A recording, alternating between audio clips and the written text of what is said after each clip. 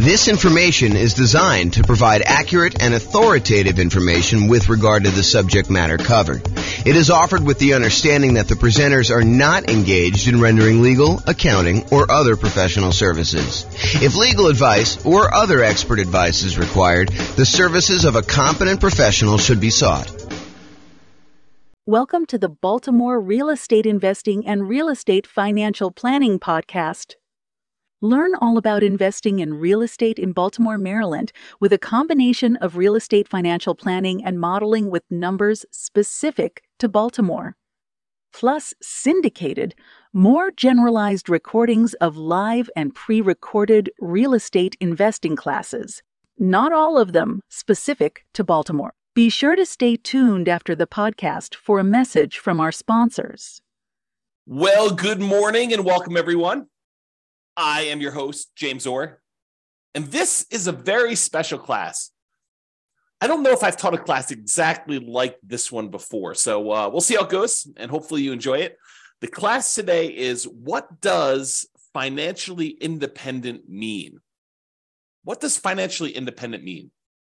So let's give a little background about why I decided to do this class. So here's kind of where I'm at right now, what I'm thinking about. So many real estate investors, not everybody, but many real estate investors who have been owning real estate for the last, 5-10 years, maybe even longer, especially ones with very low mortgage interest rates. And the lower your mortgage interest rate, typically the faster you're paying down principal on your loan. So the lower your mortgage interest rate, the more principal you pay early on in the loan. And oddly enough, the less it changes, less the amount you're paying down in principal changes over time. Technically, and I think this math is correct. I proved it to myself before, but it's been a long time since I've done it. The amount of principal you pay down on a loan actually increases by whatever the mortgage interest rate is. So if you think about that, the higher interest rates that we're seeing today, it means that the amount you're paying in principal early on is a little bit lower, but the amount you pay in principal actually increases at whatever that interest rate is. So over time, you pay down a larger and larger amount compared to what you were in the beginning, if that makes any sense. So many real estate investors found themselves kind of in this situation where they're owning real estates with very low mortgage interest rates, which means they're paying down their principal really, really quickly. And we've seen prices go up very rapidly over the last, 10 years or so. So people have seen their equity increase significantly. A lot of people are sitting on very high amounts of equity in their properties, and rents are lagging a little bit. I mean, rents are up, but they're, maybe they're going down now. I mean, it may have overshot a little bit, but we're seeing rents not quite keep up with the increase in interest rates and the increase in prices that we've seen. So rents are lagging behind a little bit. So when you combine these kind of lagging rents with this super significant increase in equity from both having these really low mortgage interest rates and paying down a lot of principal and prices going up, the overall return on equity on the properties that you own have been going down. If you think about that, right? Like, your equity in your property has increased so much, and the rent you're getting on it, the cash flow you're getting on it, the appreciation you're getting on it, the debt pay down, the depreciation you're getting on it are all growing, but they're not growing quite as fast as your equity is. So the return you're getting on equity goes down. And this is relatively normal, right? This is not anything new. We've seen this kind of phenomenon before in a normal case, right? Like, the normal situation is property values go up a little bit each year.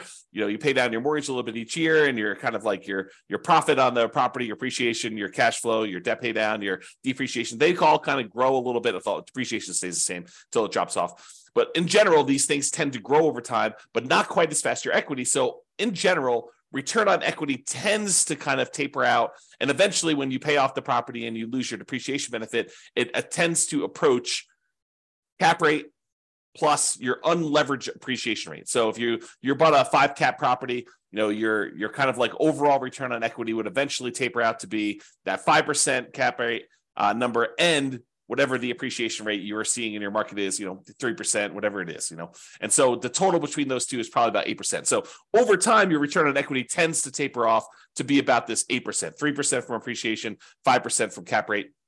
And that's where we typically do. But when you have equity increase very rapidly, this curve drops off very quickly, and you have this much lower overall return on equity, which leads people to wonder, what should I do? I've got all this equity in my properties, and the return on my equity is actually getting lower than what it was when I acquired these properties even a few years ago. Should I go and sell the property? Should I do a cash out refinance on the property? Should I just do a rate and term refinance on the property, maybe extend out when I'm going to pay this thing off in order to get my payment down a little bit? Even if interest rates are higher, sometimes it works out that it'll be a little bit better doing that. Most cases not, especially when interest rates were whatever they were, 3%, 4%, 5%, and now they're 7%, high 6s, 8%, depending on where you are and what you're buying.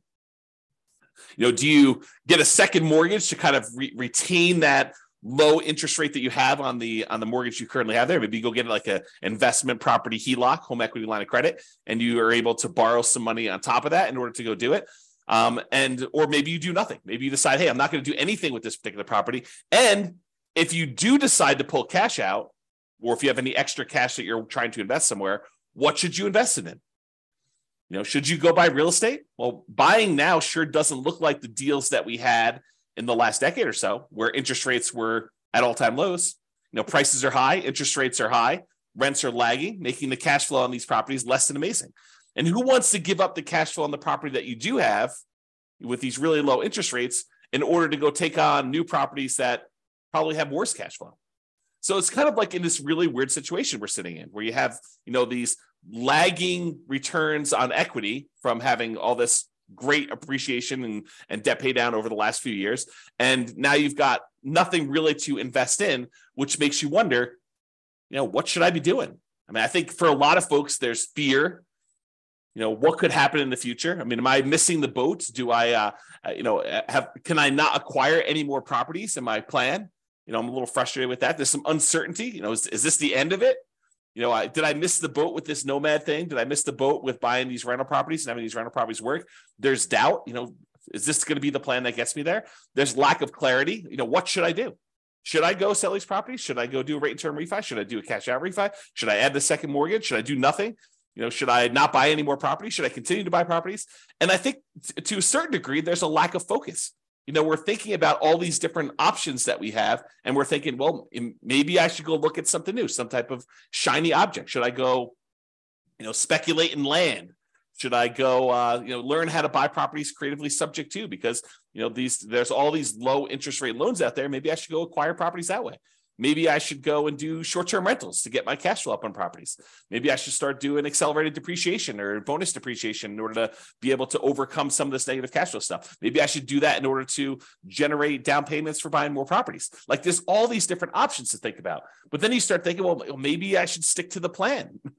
Maybe I should go and buy more properties so that I can use the equity I'm seeing in those, even if cash flow isn't amazing, to then go pay off, half of the properties that I keep. Buy 10, sell off 5, pay off the remaining 5. There's that strategy if you want to do that. Or maybe I should take extra cash flow and pay down my mortgage right now. So there's all this sort of like fear, uncertainty, doubt, lack of clarity, lack of focus. And honestly, these decisions are really driven by, what is your desired outcome? What do you really want from this thing? And for most of us, that's ultimately financial independence. And to be even clearer, a lot of times it's usually faster path to financial independence and or a safer path to financial independence, right? Because I think a lot of us, not everybody, but a lot of us will ultimately get to financial independence, even if we don't do anything crazy, anything aggressive, anything, taking action into our own hands and optimizing, right? But I think a lot of folks are like, well, if I can get there 10 years faster and I don't have to work the job that I don't love, or maybe some people love their job, but a lot of people are like the job that I don't love. If I can stop working that 10 years earlier, that's awesome. Or 20 years earlier. Or if I can do it where I have a much higher probability of being successful, because nothing is really guaranteed. There are very few things that are guaranteed. We'll talk about a couple things tonight that are guaranteed, or this morning. I'm in my own world. There are a few things that are guaranteed, but maybe we can make things safer where we have a higher probability of achieving our goals, our financial independence goals. Or if you're already financially independent, I think about my situation. For me, it's more of a margin of safety. we're living at a certain level. And if the investments don't go the way that we hope that they will go, then I might need to make adjustments. Or I will get closer to my line where I'll need to make adjustments. So for me, it's more margin of safety. If the real estate market drops 5, 10, 15, 20, 30%, I might want to think about what that has an impact on me. Or if the stocks that I have, drop X percent, I might think that I want to have a larger cushion or margin of safety there. Or I might want to de-risk myself, look at what my risk profile is right now and where my weak spots are and say, I have a certain amount of risk. What if I de-risk and do other things?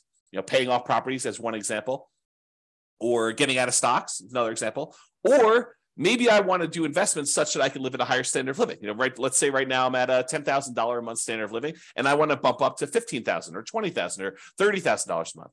You can go do those things. So really, the decisions we're making about like this whole situation and where we are, although a lot of us have fear, uncertainty, doubt, lack of clarity, lack of focus, it's really the answers to these questions about what you're trying to do and what you should do in these situations is driven by the outcome that you're looking at.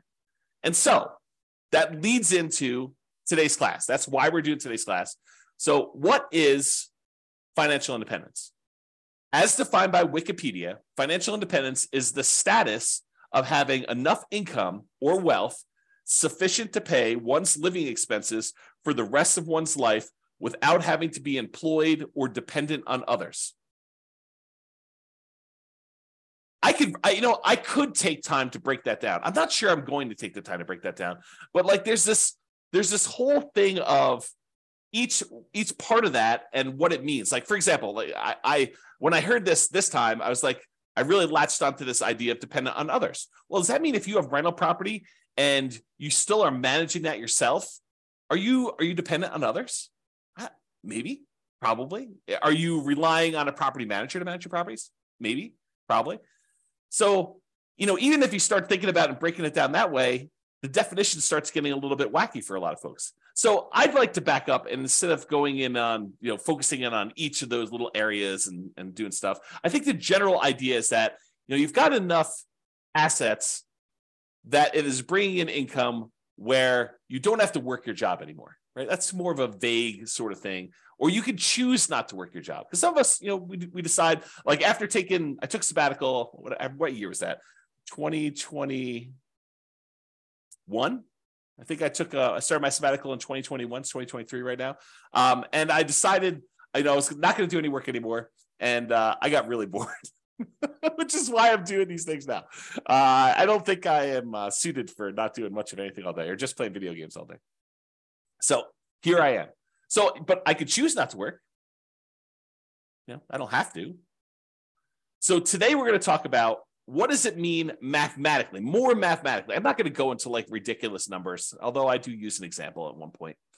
But I'm going to give you more of a framework in terms of math about what it means to be financially independent. And specifically, I'll focus on some real estate investor stuff because I think that's more my audience, right? And does it look different for real estate investors than an investor in stocks, bonds, and other asset classes? And I do think it does, which we'll talk about. So we'll discuss that plus a lot more. Whoops. Okay, so how do I define financial independence more in mathematical terms? Like, yeah, it's great if you have assets to kind of produce things where you don't have to work anymore. Yeah, that's the Wikipedia sort of definition there. But what does that actually mean? So for me, it means when the following, and I'll give you a list of what it means here, exceeds your personal expenses. So I break it down into three major groups. I have passive income, I have cash flow from rental properties, and then I have other invested assets times the safe withdrawal rate. So I'll break down what each one means. We'll go into some detail, and I'll go off on some tangents because apparently you guys like tangents when I go off on this.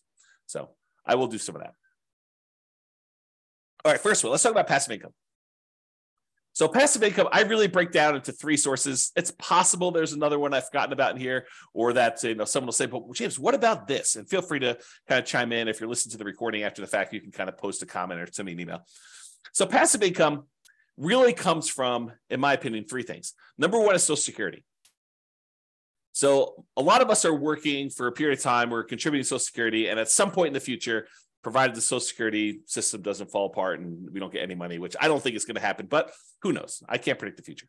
So Social Security, we put money in and we get a certain amount of dollars back at some point in the future. Maybe it's $1,000, $2,000, $3,000. a month, $5,000. I don't even know what the cap is for Social Security, but you'll get a certain amount of Social Security coming in, and that can help offset expenses you might have in retirement. Usually this doesn't start until I think 62 or 67. I think there's some ones where at 62 it starts at a certain number, and then 67 it goes up to a certain thing. And if you delay it, you get some more. So, if you really are focusing on the Social Security thing, you're probably on the wrong webinar. But you should probably go find out more about that in detail. And honestly, if I'm going to do a thing on Social Security, I would have to do research and do it, because I definitely don't know it from memory. Okay, so passive income Social Security is one of them. Passive income from pensions is another, which is similar to Social Security. In some jobs, you actually have a pension where you're contributing a certain amount of money for your paycheck. It goes into this centralized fund. And I'm oversimplifying all this stuff, right? I'm not an expert on pensions or Social Security or annuities, which is the next one. So pensions, you're kind of contributing from a certain job that you put money into a pension. The pension invests that money and they pay out a certain thing when you retire, and you get that thing. What's interesting about pensions, and specifically, is maybe they're not small enough, but they're small enough in my mind where I have to think about the kind of black box versus detail model. And the black box versus detail model works like this. Sometimes it's helpful to simplify something down to a black box. For example, annuities as a black box would be, I put $100,000 into a black box and it pops out, $2,500 per year until I die. That's the black box. But what's happening inside the black box? Well, inside the black box is an insurance company. And the insurance company for an annuity, basically takes the $100,000 lump sum that you gave them, and they take that and they invest in things, stock markets, bonds, whatever they're investing in. And they know that, hey, you may outlive the normal life expectancy. And in that case, they're okay paying out more than what you probably should have gotten from that $100,000, especially if the market doesn't go your way. But there are going to be some people that did the annuity where they died early. And so for them, they're going to make some more profit on the people that end up dying early, and they're going to make less profit on the ones, or maybe even lose money on the ones where someone dies much later. But overall, because they've got, 100,000 people putting in $100,000 each, some of them are going to die early. Some of them are going to die based on their life expectancy, basically right where it is. And some of them are going to die much, much later, and they're going to lose money on those. And the overall, they're going to be able to make a profit. They're going to have enough money to kind of manage this thing correctly, pay out what they need to pay out, and make their own profit so that they can run the overall business of collecting these annuities, paying out the fees monthly, managing it, sending you statements, all that other stuff. So sometimes it makes sense to look at the black box of, I put money into this pension, the pension kicks out a certain dollar amount per year until I die, or until I'm a certain age, or whatever the agreement is with your pension to do that. And the idea is to simplify it down. And then sometimes you want to really step back and say, how are they able to do that? Like, what is going on that allows them to do it? So for example, when we think about the annuities one, you could take that same $100,000 that you were going to put into annuities, and you could invest it in stocks and bonds yourself. The challenge is that maybe you do that, and maybe the stocks that you pick don't go your way. Maybe, the ones that you pick end up going down in value, or the whole stock market goes down in value. Maybe the whole thing crashes, or maybe you outlive the reasonable time period that you expected to do that. And so you might do better by taking the $100,000 and investing in stocks yourself, or you might do worse. But the insurance company, because they're doing this in the aggregate for all these different people, they can kind of mitigate those risks across a large number of people. And so the amount that they pay out for the annuity is probably less than you might be able to do on average yourself, because they've got costs and they've got, some people might do better, some people might do worse. So if you go take $100,000, you invest in the stock market, maybe, and there's no promises in the future, but maybe you do 7% per year. You can figure out, with 7% per year, and you taking out a certain amount, whatever it is, safe withdrawal rate on that money that you do, you can take out a certain amount of money and kind of live off that. But with an annuity, you put $100,000 in, and they tell you, look, we're guaranteeing, I'm putting that in quotes because it's an insurance product, and so we're guaranteeing that you actually will pull out $2,500 a year, which is probably lower than your 4% safe withdrawal rate number. They're trying to be conservative, and they need to make a profit, and they're kind of like guaranteeing that you will have this until you die. as an example. And there's all sorts of variations on this, right? There's annuities where you get some of the money back when you die, or you die within a certain range, or, or you have an annuity that kind of counts for two people's lives, you and a spouse, or there's all sorts of variations. And I'm not an expert on annuities, I'm not licensed to sell annuities. So go talk to a professional if you're really interested in those. But that's sort of the idea. And that idea applies kind of across the board, this black box simplifying other thing. So passive income from either Social Security, pensions, or annuities. Those are the three kind of passive income sources. The second one in my group is this net positive cash flow from rental properties. And I think a lot of folks on this particular webinar, because it's Real Estate Financial Planner, are interested in this kind of idea of net positive cash flow from rental properties. So you buy rental properties. In some cases, they have positive cash flow when you buy them initially, especially right now with really high interest rate and really high prices. Maybe not all of them, and if you're putting very little down, maybe not all of the ones you're buying now have positive cash flow to start with. But over time, rents tend to increase with inflation, kind of like creeps up a little bit. And because a lot of your costs are fixed, like your mortgage payment, which is usually a big percentage of your expenses on a property, your taxes and your insurance and all that tends to go up with inflation as well. But because your mortgage payment is a rather large percentage and your rents are going up and your rent is the big number on top, cash flow tends to improve over time on your rental properties. And if you start out negative, it'll eventually increase and become positive. And eventually, when your property is completely paid off, you get this big jump up in how much cash flow you're getting on it, and you see positive cash flow on your rental properties. Okay, so over time, this net positive cash flow from rentals can increase as you're doing it.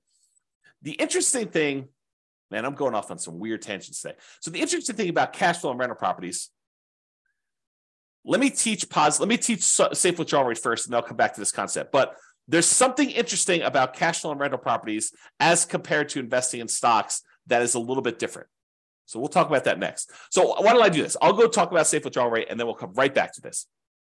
And Nick or Nathan, I see both of your names right together. One of you remind me if I go off track and I forget to come back. It's possible I will forget to come back, but I'm holding you guys responsible. So safe withdrawal rate times money invested in other assets. So we covered so far passive income, that's Social Security, pensions, annuities. We did that already. I also talked very briefly about net positive cash flow and rental properties, which I'll go into a lot more detail here in a little bit. Safe withdrawal rate money, safe withdrawal rate times money invested in other assets like bonds. So the third source of being financially independent is, let's say over time, you kind of put in whatever it is, $500 a month, and you invest that in stocks or bonds or something else like, I don't know, crypto, or not that I suggest that you do crypto, but you get the idea. You can invest in something else. And then that money grows by investing in these other assets. And you can, when you're ready to be financially independent, say, okay, I've got $1 million saved up. What is a reasonable amount of money that I can take out from this $1 million each year where I am not super likely to have this go down to zero in my lifetime? And so what that is called is a safe withdrawal rate. And there's a Trinity study, and the guy who came up with it, Benjamin, who kind of formulated some math around this concept as to what a number is and what, if you're really likely to run out of money using that number. The oversimplified version is, a lot of people call this the 4% rule. They'll say, I can safely, and I'm using that in quotes, I can safely withdraw 4% of the balance I have at the very start each year, and I am not likely to run out of money investing in stocks and bonds with certain splits over a 30-year time horizon. That's what basically the Trinity study talks about, is they did a whole bunch of math on it and they determined that. So if you have $1 million and you have a 4% safe withdrawal rate, that means you could take out $40,000 per year in year one. And the way that they modeled it is they said, okay, you can increase that $40,000 by whatever inflation is each year. So $40,000 in year one, $40,000 plus, you'll call it 3% for inflation, although inflation right now is higher than that. But $40,000 plus 3% in year two, and so on and so forth until you either run out of money or you die. So that's the thought process behind the safe withdrawal rate. But what's interesting about the safe withdrawal rate, and you guys don't need to remind me because I'm going right there now with this cash flow from rental properties for a safe withdrawal rate.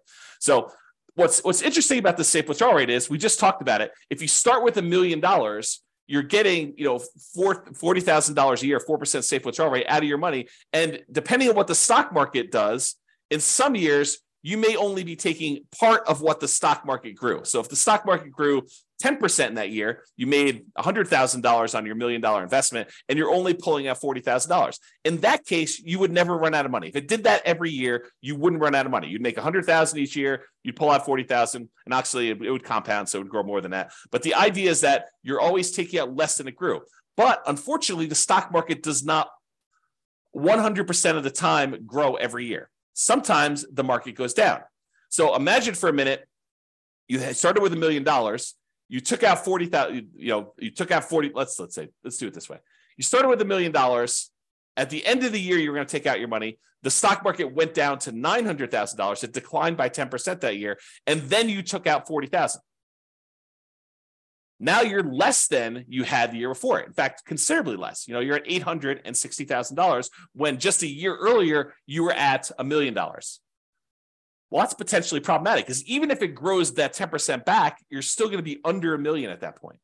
And if you're going to take out another $40,000, your balance is going down. So some years the stock market will go up and you'll be fine. You'll take out less than what the stock market made. Some years the stock market will go down and you'll still take out money, which is potentially problematic, which is how you could potentially run out of money using this safe withdrawal rate thing. And why when they ran all their modeling and they said, okay, look, depending on when you started, the historical stock market data, in X percent of the time, whatever it is, 90% of the time, you have more money than you started. And 5% of the time, you actually ran out of money and you didn't have enough to do it. So you can look at these numbers and see what happens. And no one knows the future, so you can't guarantee that that's what's going to happen. However, here's what's different with rental properties.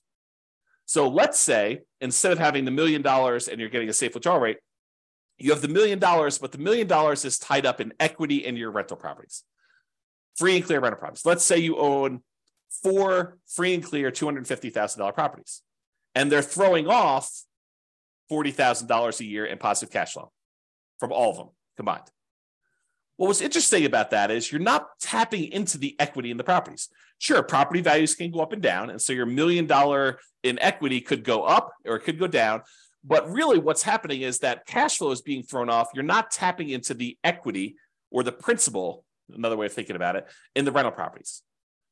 So in that way, it's a little bit, I don't know, I probably would say safer when you think about it that way. But there are some weird things that could happen even with that. So, for example, let's say you've got this $40,000 a year coming in from your cash flow on your $1 million worth of equity in your rental properties. And, you have your budgeting for your property taxes, your property insurance, your property management, vacancy, you're kind of budgeting for all those, maintenance on the property. But what you aren't necessarily budgeting for is capital expenses. You're not setting aside enough money so that when your $10,000 roof goes out in your property, that you have enough money set aside for a $10,000 roof. Your maintenance budget, you've included things like carpet and paint and, maybe replacing some appliances over time and, kind of like fixing some flooring in the kitchen and, maybe some, touch up paint here and there outside. Like you're not really budgeting for a roof. Some people would, but I think a lot of folks would not include that in their normal budget. So if you have a $10,000 roof come up and you were making $40,000 a year in cash flow, positive cash flow on your free and clear rental properties, what does that mean? Well, you could go and get like a home equity line of credit on these free and clear rental properties. Maybe you do on one property where you say, okay, it's worth $250. What's 70% of $250? What is that? Probably 140 something.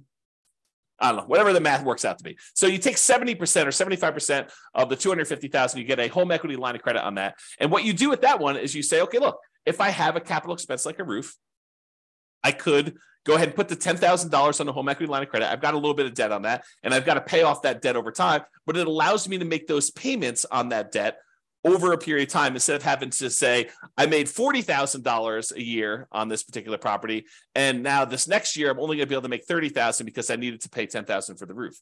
That could be hurtful for you if you're using this to live on. Instead, you could say, okay, I'm going to get $40,000 a year. I'm going to put this HELOC on this property, and I got to make payments on it, so I'm going to reduce it, but I'm not going to reduce it by the full $10K.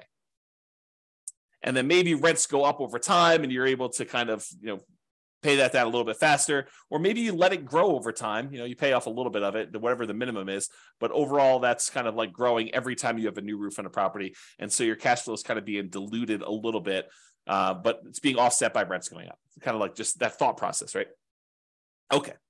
So what I talked about is how I define financial independence. I've got some other stuff to cover here, but it's good for you to understand this baseline. So really it's income from passive income, Social Security, pensions, annuities. And I hope you guys understand what those are basically enough. I'm not asking you to be experts at them, but the idea of how they work and what they are.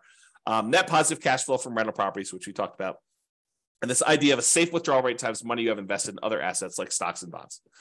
Ideally, you have all of this plus some margin of safety so that if you have a roof, as an example, when you're living on your positive cash flow from your rental properties, you can absorb that roof thing. Or if you have a particularly bad period of time in the stock market, you could deal with that. The annuities, the pensions, and Social Security, unless those like go away, like you have an insurance company completely fail and the reinsurance company completely fails, their backup happens, or the company where you're getting your pension from goes out of business, or they restructure your pension. Like unless you have a catastrophic event like that, most of those are pretty stable.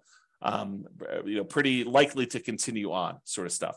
So you might not need as much margin of safety to do that, which kind of leads me to an interesting discussion.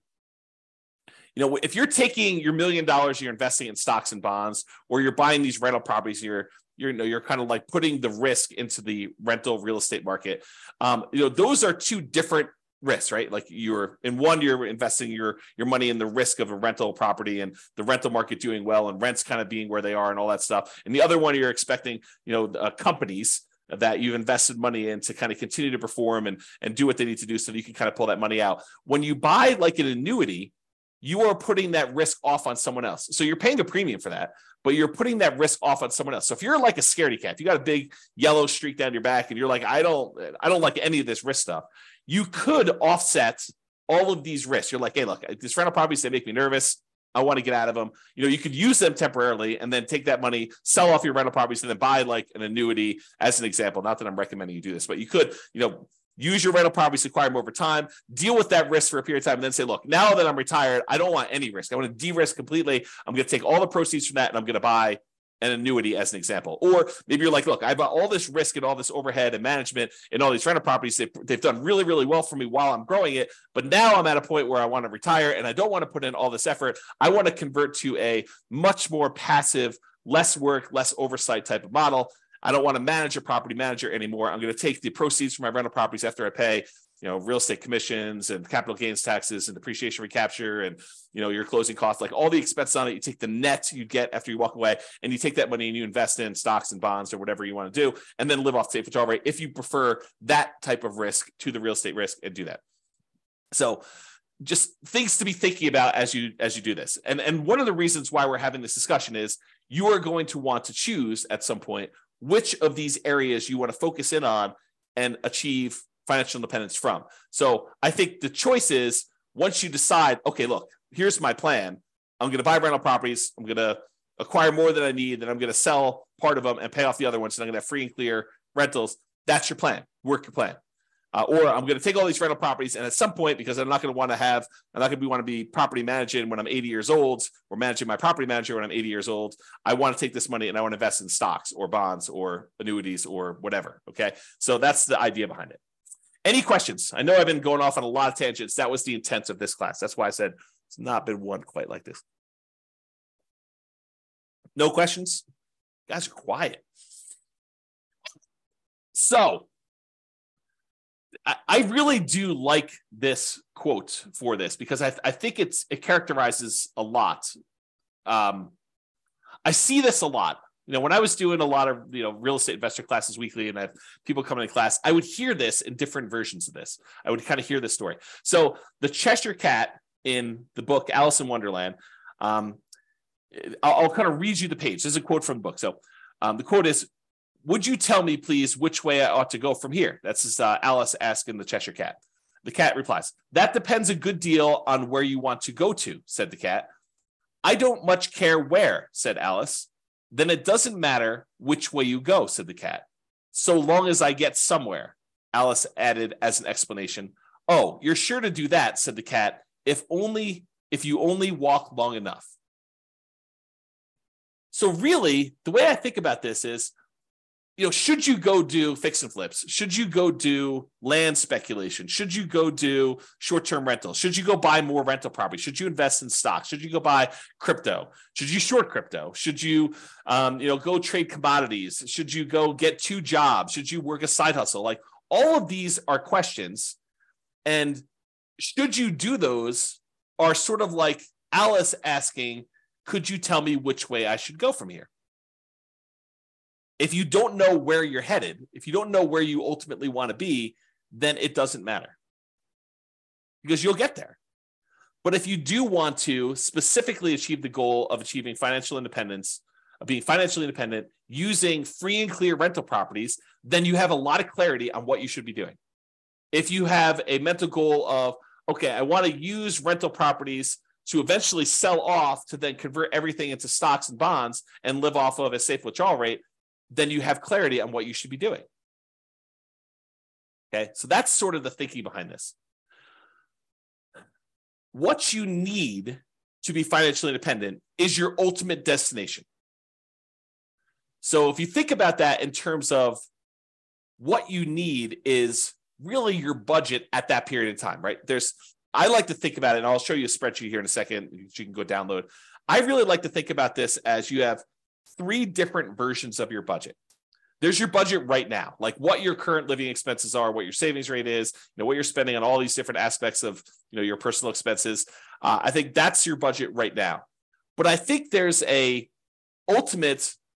I could live the ultimate lifestyle, the ultimate retirement plan that I want to live at my full level, fully retired, fully funded retirement plan, that's what I would call your ideal target monthly income retirement, or ideal income in retirement, what some people might call Fat FIRE. FIRE is financial independence, retire early, for those that don't know. But Fat FIRE is sort of like you're living your ideal retirement lifestyle. And I do think there's one in the middle. And I like to refer to that one as your minimum target monthly income retirement, or your lean FIRE is another way of kind of saying that. Or another way of saying it is like if poop hit the fan at my job, and I was like, I just can't work here anymore. What's like the minimum you would need to live a life where you don't technically have to work anymore?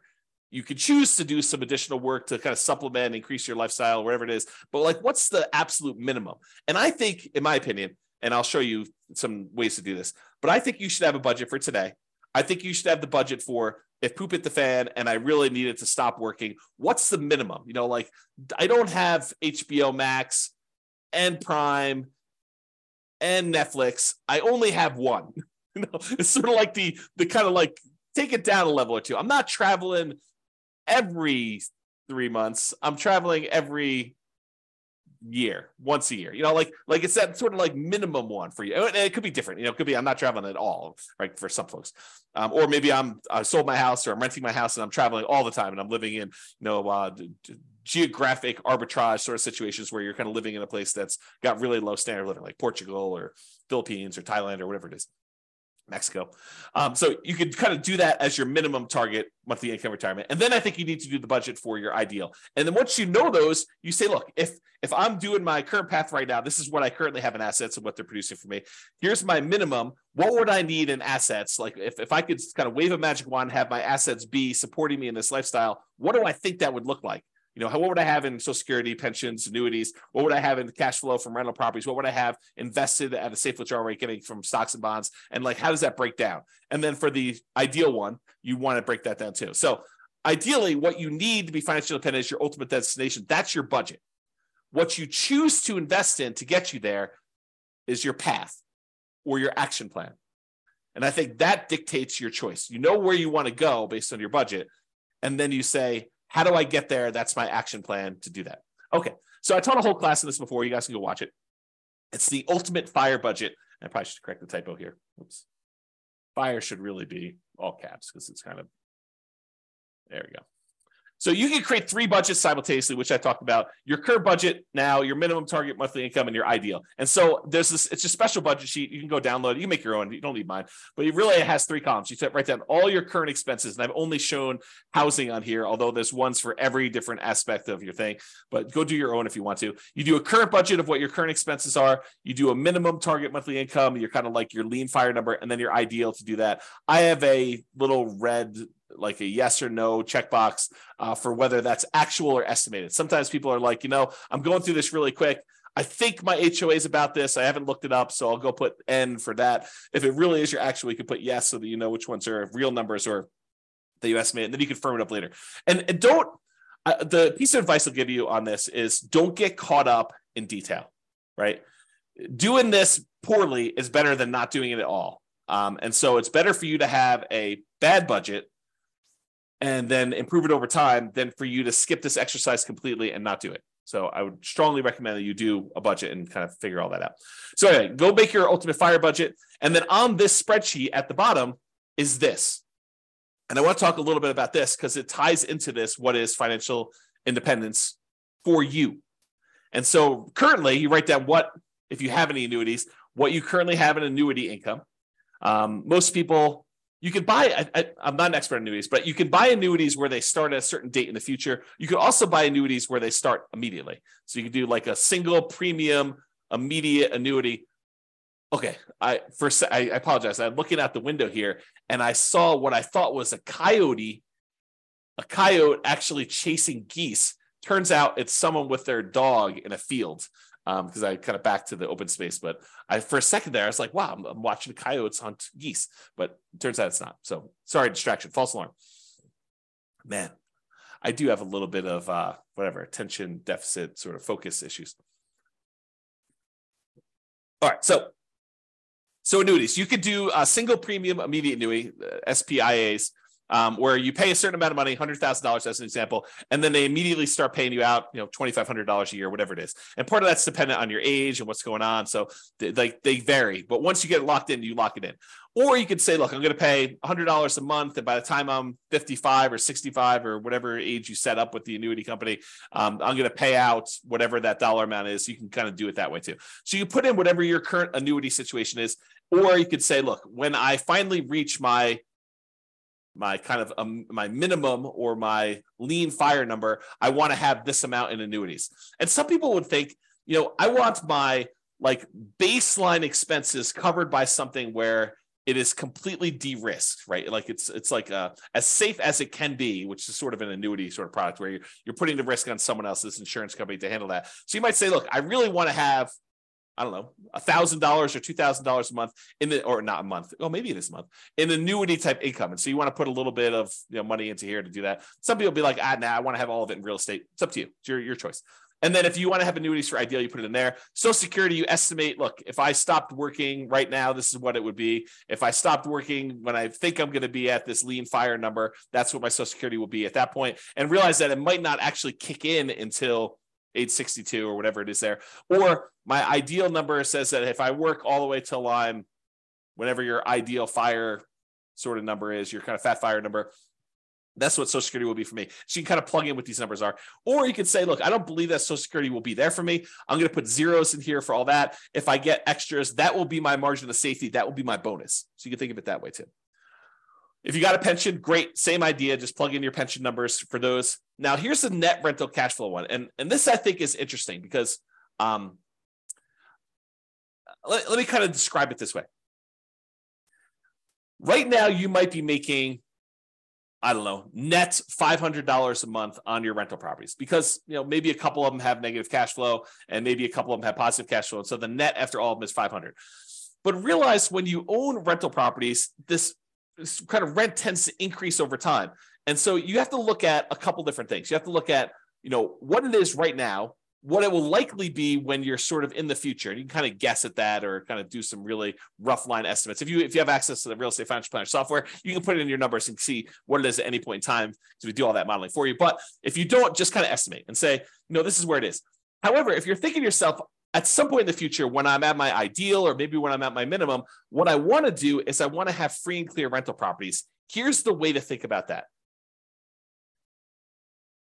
your cash flow on a free and clear property that doesn't have a mortgage, rental property, is net operating income. So if you calculate net operating income, you take your gross potential income, subtract that vacancy, you got your gross operating income, subtract out your operating expenses, your taxes, your insurance, your maintenance, your property management, your HOA fees, any landlord paid utilities, like all those things, you subtract out all those. And what you're left over with after you subtract those out is net operating income. Net operating income is the income your rental property produces, excluding, not including at all, any financing charges. So if you think about it, if you want to find out what your rental properties will ultimately produce when they're paid off free and clear, it is your net operating income on all those properties.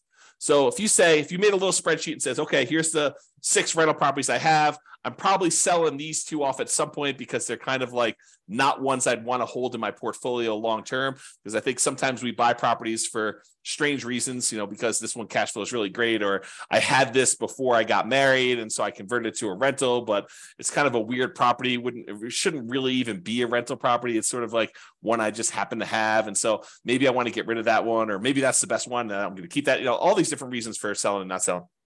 But maybe you decide, hey, look, I've got these 6 rental properties. These 2 I'm going to get rid of. So ultimately, I will have these 4 free and clear when I hit my kind of like retirement number. And so you want to look at what your net operating income number is on those 4, if they were completely paid off, and how much that would contribute toward you being financially independent. So you got to put those numbers in here in the spreadsheet. Or maybe you say to yourself, look, I've got these 6 rental properties. What I ultimately would like to do is I'd like to sell all 6 and trade them up to one big apartment building. And here's what I think, if I sold them all, 5 years in the future, and I paid all the real estate commissions, closing costs, capital gains taxes, or maybe you're not going to pay capital gains, maybe you're going to do 1031, and the depreciation recapture, maybe you're going to pay that, or maybe you're going to do 1031 and defer those. And I take that money and then I roll it into a 25% down or 30% down apartment building, and I think I can get it at a X cash on cash return. You got to do these calculations to see it. Then this is what I might be getting on trading up and re-leveraging up into this apartment building. And you got to go look at your numbers and see exactly what that would be and when it might be to kind of plan for this, to figure it out. So you just kind of put in your net rental cash flow on there for doing that. Okay. I think I covered what I wanted to cover on that. Any questions on that before I go off on some other tangents here? While you're typing something, if you are, I will kind of go on to something else here, and if I need to come back, I'll come back. So what the spreadsheet is designed to do is, because a lot of times we know these numbers, I said, let's go ahead then and solve for how much extra money you would need to support yourself. So the thinking in the budget, if you're going to go fill out the budget, at least my version of the budget, you go make all your budgets for your current, your minimum, and your ideal, and it kind of calculates all of your expenses for any of those 3 situations. Then you write in how much you have in annuities for all 3, how much you get in Social Security for all 3, how much you're getting in pension for all 3, and then what you're going to expect to get in net rental cash flow on all 3 of them. And if you have any other income, like you sold a business, you're going to get payments of $1,000 a month for that business or whatever you're going to do there. Then you add all these up, and then what it does, it says, okay, tell me what you believe your safe withdrawal rate is. Some people believe that it should be 3% to be more conservative. So the guy who originally came up with the idea, I think his name is Benjamin. He basically said recently that you can go as high as 5% or 5.25% or something like that. So he increased it from the 4% safe withdrawal rate that he originally came up with as an idea. So whatever you believe is true for you, go ahead and put that number in here for safe withdrawal rate. And then the spreadsheet will calculate how much you're getting from all these, and using a safe withdrawal rate, how much you would need to have saved up in addition to these other assets to be financially independent. So it'll do some like reverse math for you and tell you, okay, based on how much you got for annuities, Social Security, pensions, and net rental cash flow, and this 4% safe withdrawal rate, you would need to have $600,000 more invested in order to be able to be financially independent. So it'll do the math backwards. It doesn't have to be. You can kind of put in whatever number you want, but I think that's a helpful way to look at it to determine which way you want to go. That way you can decide, hey, I've already got these. If I don't do anything more, if I don't do any more action plan work toward that particular stuff in current, I can just focus in on saving money for this required investment at a safe withdrawal rate, investing in stocks and bonds, something like that. And if you think about it, in a market like we are, prices are up, interest rates are up, rents are sort of lagging. Is it the worst idea in the world for you to just put money away into something, stocks, bonds, index funds, whatever you're going to do, crypto? Not that I suggest crypto. Crypto's a little weird for me. But anyway, I digress. Let me just kind of focus in. Invest in whatever you want to do while you're waiting for the right other investment to come. And maybe that doesn't ever come, right? Maybe it becomes, well, turns out this stocks, bonds, whatever else I'm investing in is the right investment for me for now. I did, this probably about 4 or 5 days ago, I did a class, and in the class, I talked about this idea of saving up to buy free and clear rentals. I said, one of the ways to avoid dealing with 7% interest rates is don't get a loan. and people, I think a lot of people are like, but the whole idea of doing real estate is to be leveraged. And so I showed the difference in time it took to be financially independent with somebody who was highly leveraged, like doing Nomad or 20% down or 25% down, versus somebody who took the time, is a little slower at first, but eventually you catch up very quickly.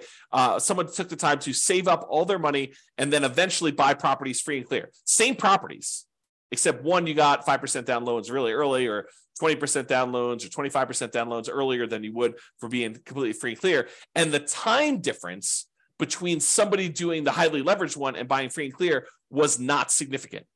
It was a little slower, but it was not significant. And honestly, it de-risks you, or it changes your risk, because a lot of times you're investing in something else, stocks, bonds, or something else, while you're waiting to buy this property free and clear. But eventually you buy the property free and clear, and it's not that much longer. Like if you think, oh, it's going to take me twice as long. Nope. And depending on your city and the characteristics of your properties, it could be not that much longer at all, like a few years. Okay. So the reason I say that is this. So let's say you're like, okay, in the meantime, I will hoard my money and I will start saving up for a free and clear property. But inevitably, here's what's going to happen. At least I think this is what's going to happen for a lot of you, is you'll be saving, you'll be working toward having enough money to put, to buy a property free and clear without a mortgage at all. And when you have, pick an arbitrary number in the middle, 50% saved up, you will come across a real estate deal where it makes sense to buy it with 50% down. You'll say, look, I was saving up to buy this thing free and clear, but this is a great opportunity. This property works. And maybe interest rates have dropped back down a little bit by then. Maybe they're up higher than they were, but you're still like, this is still a great property. I'm able to buy this property. And because I've got this big chunk of money saved up, I can buy this property and get a 20% discount, something crazy, like some really, really good opportunity will fall in your lap just because you're aware, you've got the resources lined up and you're ready to go. And so maybe you plan to do a free and clear property. And by the time you get to 40% saved up, 70% saved up, the deal of a lifetime drops in your lap and you act on it because you have the resources and you're ready to go. Okay. So it could be something like that. But one of the takeaways from this is don't stress, relax, get some clarity on where you're ultimately going and be ready to act on that plan. Okay. This is what I was talking about. Get clarity on what financial independence means to you. So when you are financially independent, what do you want it to look like? Do you want X dollars used in the purchase of annuities producing Y dollars per year per month? Like is your plan to have annuities, and how much will you be setting aside to buy those annuities, and how much will you be getting per month or per year from those? What is the amount of money you're getting from pension from your job? Maybe zero.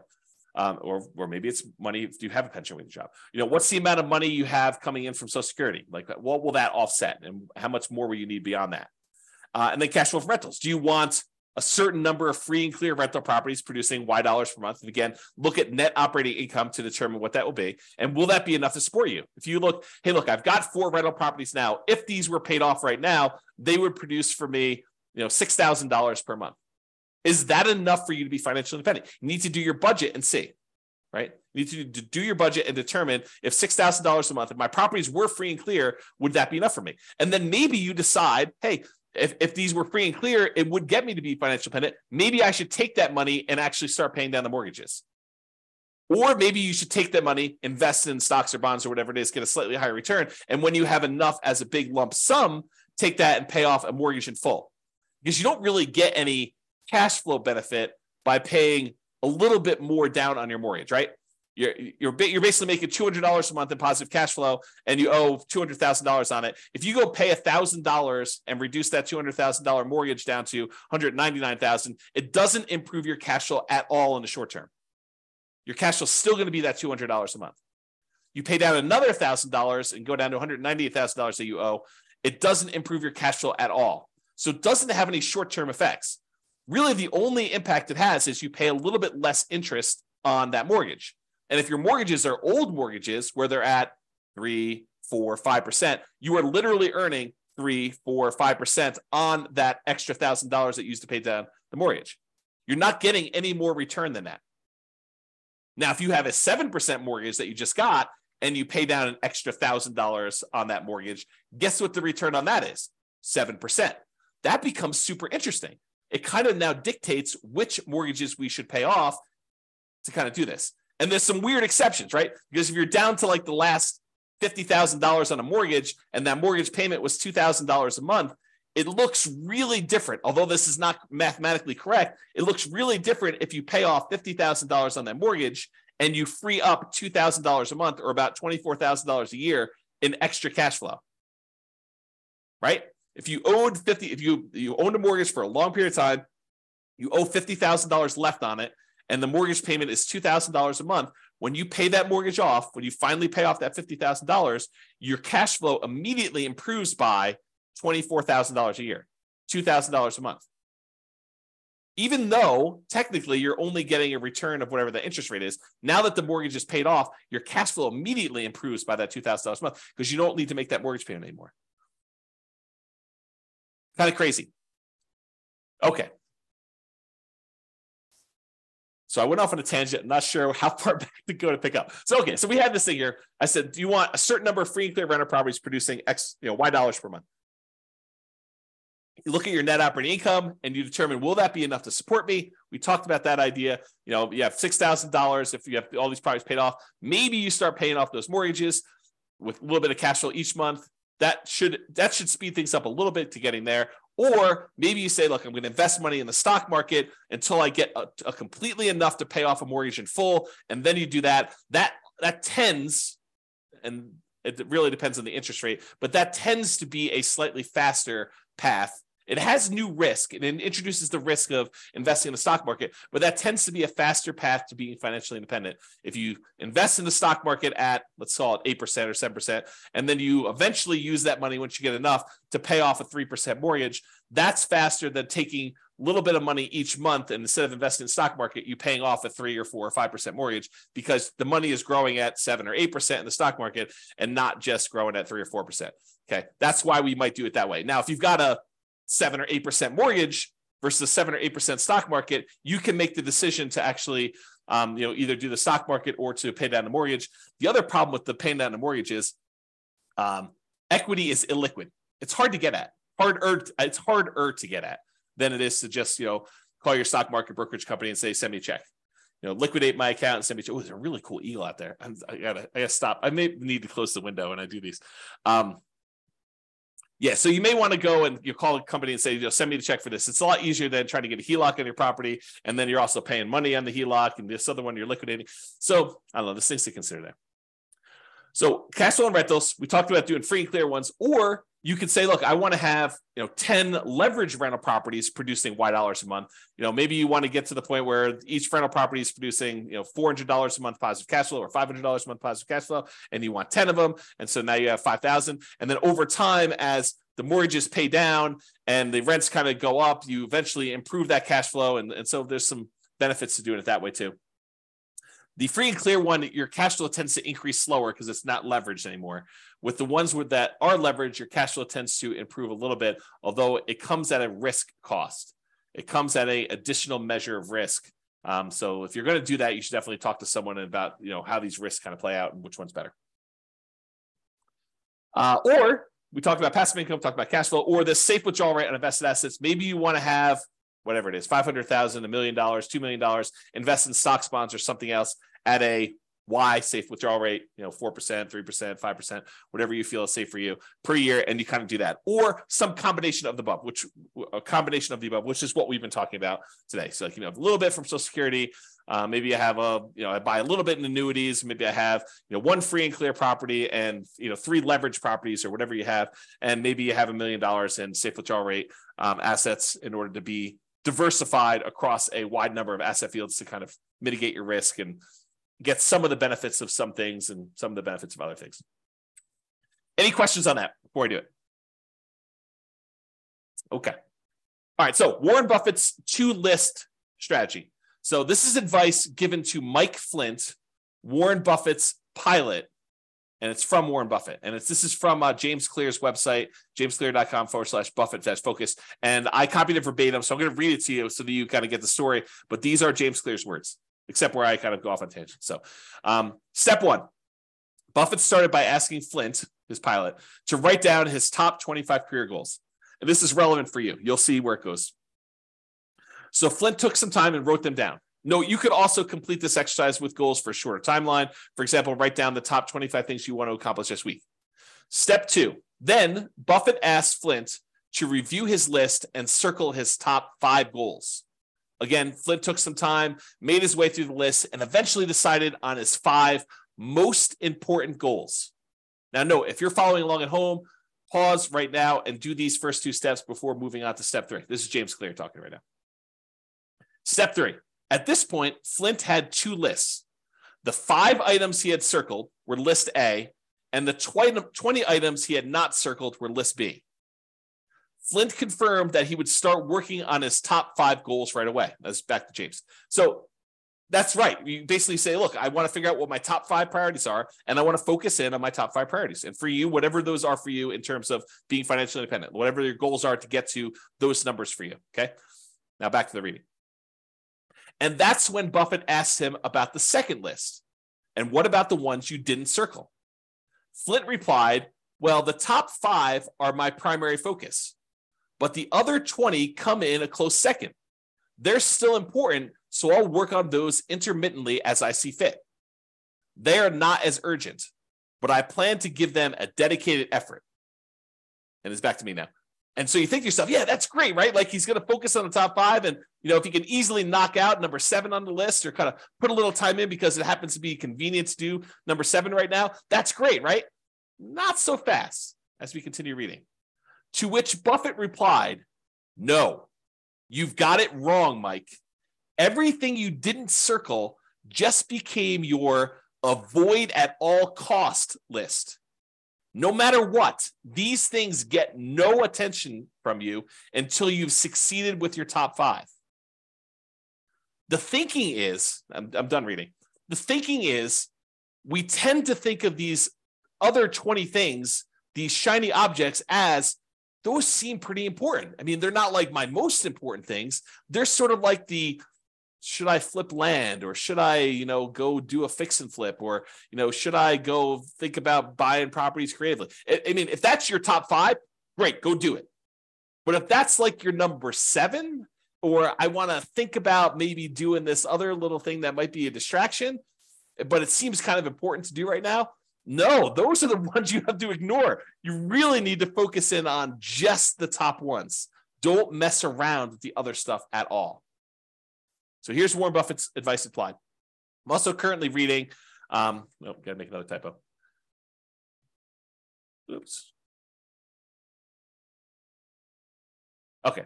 Currently reading another book called Algorithms to Live By, The Computer Science of Human Decisions by Brian Christian and Tom Griffiths.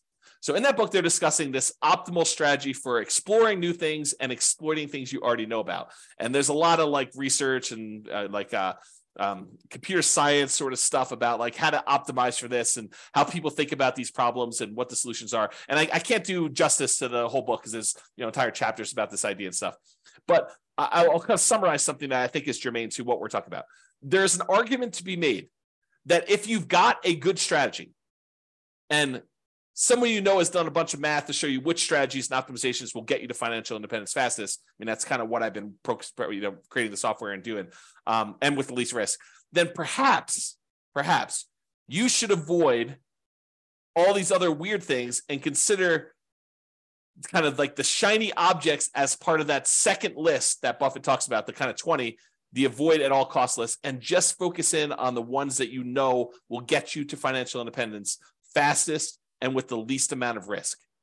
Once you decide what that needs to look like for you, focus in on achieving those with that stuff, okay? And avoid this kind of exploring new things stuff because it's really a distraction. And a lot of times you won't know how to weight that. You won't know if that is a better choice for you because it'll be brand new for you, and you won't have the nuance and expertise and subtlety of understanding all the pros and cons and where the kind of like weird faults and stuff are. I mean, you know this to be true. Think about it for yourself. Prove it to yourself, okay? All right, so I want to cover this idea of primary residence being paid off as it relates to this financial independence topic, because I do think this is an interesting example that applies to other areas. It's not, you might think I'm just talking about primary residence and whether or not you should pay it off, but I'm not. I'm talking about a whole bunch of other problems that appear like this, okay? So let's talk about this. So should I pay my primary residence off? And if so, that may significantly reduce what you need to be financially independent. And I'll explain to you what I mean by that. So let's look at an example. Imagine for a minute there's somebody who has $1 million saved up in stocks. And in addition to that, they have a couple of rental properties where the total amount of their net cash flow after all their expenses is $1,000 per month. So not an amazing rental portfolio, but $1,000 a month, a healthy rental property portfolio and net positive cash flow after property management, taxes, insurance, maintenance, like all that stuff. It's $1,000 a month coming in from that. And they've got this $1 million invested in stock somewhere. And they have an owner-occupant mortgage, a property that they live in for about $1,500 a month. That's the monthly payment on it. And they have about 15 years left on it. And they owe about $200,000 on it. Also happens to be at a 4% mortgage, which it doesn't really matter that much, but you get the idea. So it's an owner-occupant mortgage, $1,500 a month payments. They have 15 years left to pay it off and $200,000 left on it. It's at 4%. Their personal expenses to live on, including that mortgage, is $60,000 per year. So they have a personal expense of about $5,000 a month. $3,500 of it is for non-mortgage expenses. And then $1,500 of that $5,000 is their personal mortgage payment. Okay. That's how it's breaking down. So should they pay off their mortgage or not? That's the question. And I would prefer it if you thought about it from your kind of like where you are right now before you hear my answer and you decide, does it make sense for them to pay off their mortgage? Feel free to include your comment in the chat, or if you listen to the recording afterward, just kind of think to yourself, should they pay off their mortgage in this situation or should they not? Okay, so let's walk through kind of like the two situations here, and I'll kind of throw in an additional one here. All right, so if they keep the mortgage on their primary, so at a 4% safe withdrawal rate on the $1 million that they have invested in stocks, they could expect to pull out about $40,000 per year from their investments. So just by having that $1 million invested in stocks at a 4% safe withdrawal rate, they can actually generate about $40,000 per year in income on that. Plus, they have that $1,000 per month in cash flow on their rental properties. So they have about $12,000 in cash flow on their rental properties per year as part of their kind of like income. So between $40,000 from the stocks at a safe withdrawal rate and the $12,000 in cash flow for the year, they have about $52,000 per year in income. But they have $60,000 per year in expenses. So technically, they're not financially independent, right? They need $60,000. They got $52,000 a year achieved. So they're 86.7% of the way there. So if they don't do anything, if they don't pay it off, they're not financially independent.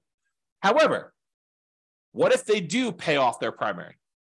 So they take $200,000, which is how much they owe on their mortgage, and they remove that from the stock market account.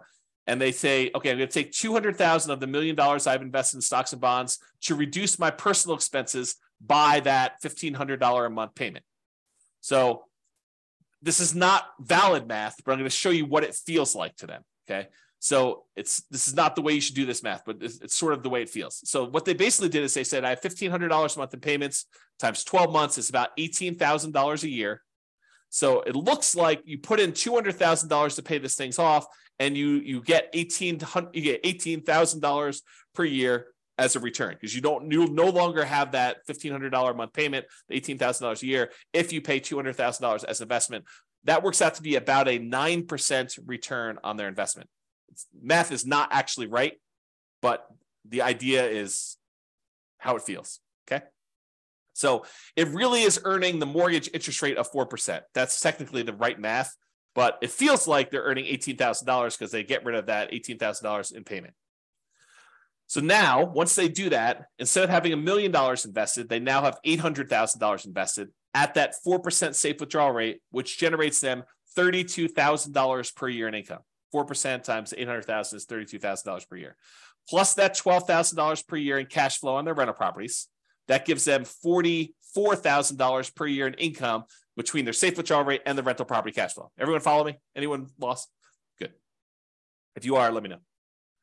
But now, instead of having those expenses be $5,000 a month, which is what they had if they had that mortgage, now their personal expenses are only $3,500 a month since the mortgage is paid off.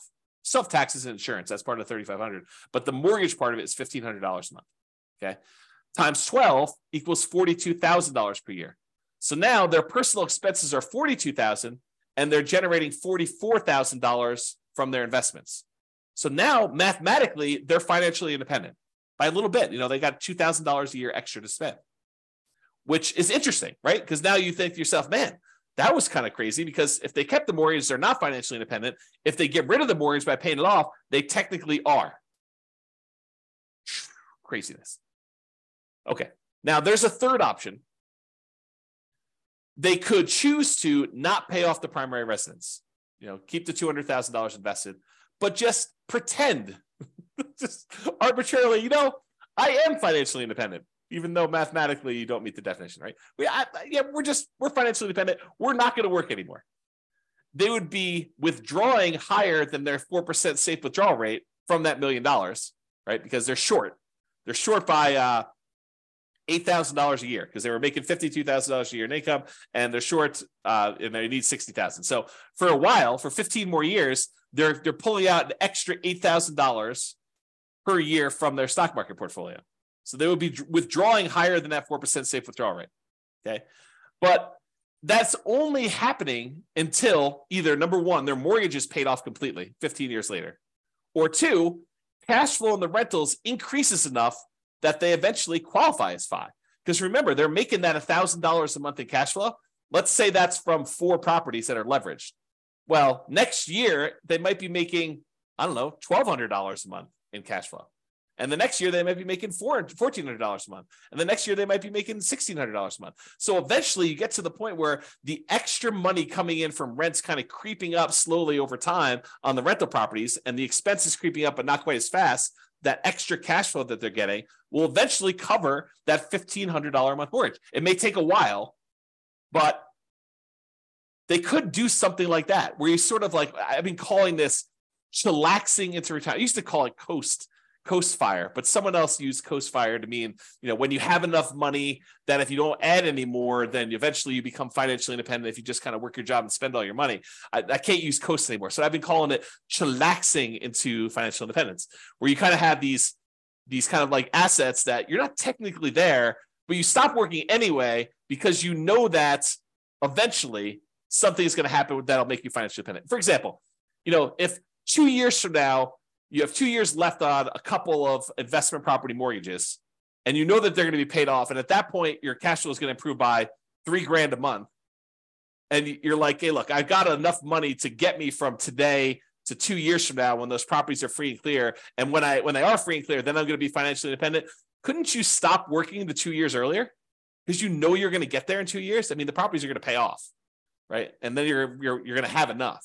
So you could sort of chillax. That's another example of this, as I mentioned at the beginning. This is a kind of case study, but it's wider breadth. It applies to more than just this exact example. Okay. So I don't know, just something to think about there. Another kind of thought process, and I'm getting toward the end here in the presentation. If you're 110 years old and you have $1 million saved, do you really need to keep a 4% safe withdrawal rate at that point and only spend $40,000 a year? And I would argue probably not, right? If you have $1 million, you probably don't need to limit yourself to $40,000 if you're 110 years old. And so I've done the extreme case. At some point, you come back and say, well, what about 109? Well, probably same answer. What about 108? And if you keep coming back enough, eventually you get to the point where you're like, I don't know where this is for you, but there may be a point at 50, 60, 70, 80, 90 years old where 4% no longer applies to you. And that's for something for you to think about. The Trinity study, which is where we got that safe withdrawal rate math originally done for, was a 30-year time period. That's what they were planning based on. And many of the results had you end up with more money than you started with. In some cases, a lot more money than when you started. However, there were a small percentage of times when you ran out of money over 30 years. And that's where they're trying to find that kind of sweet spot for a kind of safe withdrawal rate. Okay. And we don't know the future, right? 4% over the next 40 or 50 years, 4% may prove to be way too conservative, or it may prove to be not conservative nearly enough. You may have been at like a 2% safe withdrawal rate over the next 50 years. We don't know the answer to that. And that's sort of the discussion we had where we talked about this idea of annuities, where you lock in a fixed dollar amount and then it's up to the insurance company to deal with that risk. It is off of your plate if you decide to do that. Or we talked about the rental properties and how you're technically not spending the principal. You're kind of only spending the fruits of the asset, the kind of like the cash flow portion of it. And you've got the equity all kind of like saved up there. And then we talked about that roof and how you might need to tap into it for different things. So all these things are kind of related, just kind of things to think about. All right, I think I have 2 more slides after this, or this one and one more. So here's a couple of kind of like off the wall things as to like, how do these apply to being financially independent? And warning, I will tell you, I've labeled this my controversial list of what is included in safe withdrawal assets because some of these are controversial. So, and if you have equity in a property or you have equity in a business, which rental properties are really a business, right? And if you think about that, but equity in properties or equity in a business, unless you plan to convert that to invested assets, unless you plan on selling it and then investing in stocks or bonds or whatever it is, you cannot use that as a safe withdrawal rate number. You can't say, I've got $1,000 a month in cash flow and $1 million in equity in my property. So really the $1 million in equity, I could use that as a safe withdrawal rate and do 4% on that. So it's really $40,000 a year. Plus I've got this $1,000 a month in cash flow. So that's $12,000 a year. I add those together, I get 52. No. You are not allowed to do that math that way. Cannot do it that way. Okay. The equity, the $1 million in equity is what is producing the $1,200 a month or whatever I said, $1,000 a month in cash flow, $12,000 a year. That equity is what's producing the cash flow. You can't double dip. And that applies to businesses as well. Okay. Unless you sell the rental property, you convert that to stocks or bonds or whatever it is. And then you could use a safe withdrawal rate on it. And where this comes up, and I think I'm jumping ahead here, where this comes up a lot is some people will say to me, James, what I want to do is I want to ultimately become a hard money lender.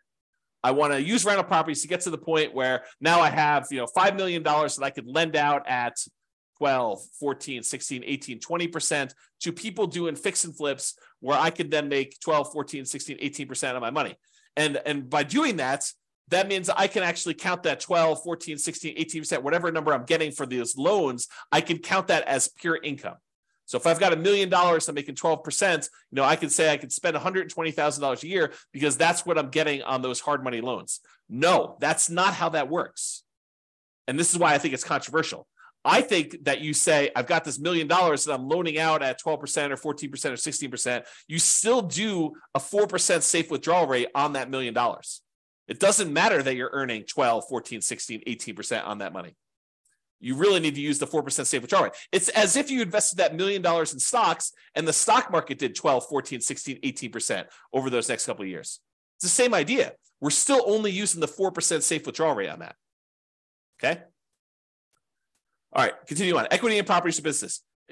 You could use true cash flow to determine whether you're financially independent. True cash flow includes cash flow plus depreciation, cash flow from depreciation. So the tax benefits of owning the rental properties too, you could combine those. It's less conservative to do it that way. I think it's a legitimate way to do it though, because you have to think about that as a real benefit. It's not just it's not that doesn't exist. So you could use true cash flow. You could use cash flow or the reduced living expenses of a free and clear property that you live in instead. So when I'm talking about the equity of properties, you're counting the true cash flow generated or the cash flow or the fact that you no longer have a mortgage payment because you own that free and clear property. And so now your monthly expenses dropped by that $1,500 in that example as just a way to describe that. So you can't count the equity twice.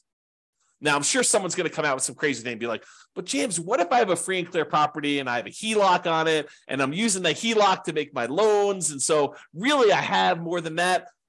I mean, you guys are getting into like these strange areas where you're double dipping and you're adding a lot of risk by doing that. And so technically, could you do that? But then it's really that you don't have, $1 million in equity. You only have, 75% of $1 million, or 75% is kind of your loan. So you really only have $250,000 in equity. And really the cash flow gets decreased by whatever the payment is on that HELOC.